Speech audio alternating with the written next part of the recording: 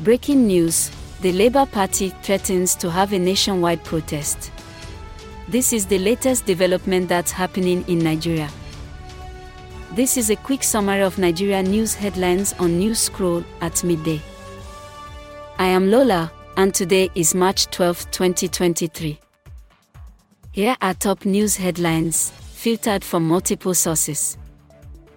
2 Nigerians were held for posing as UK residents and cheating Indian women on matrimonial apps. Report by Indian Express.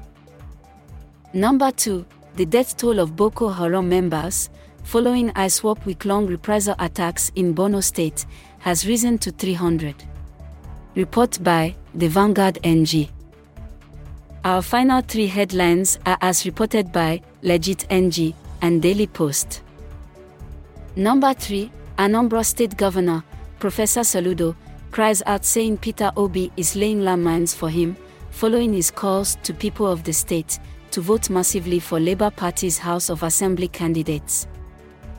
4. A group known as LAGOSIANS has raised concern over the ethnic dimension of the forthcoming governorship election in Lagos.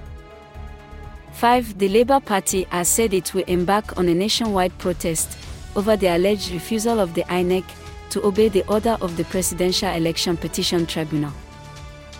This rounds up midday headlines from Newscroll.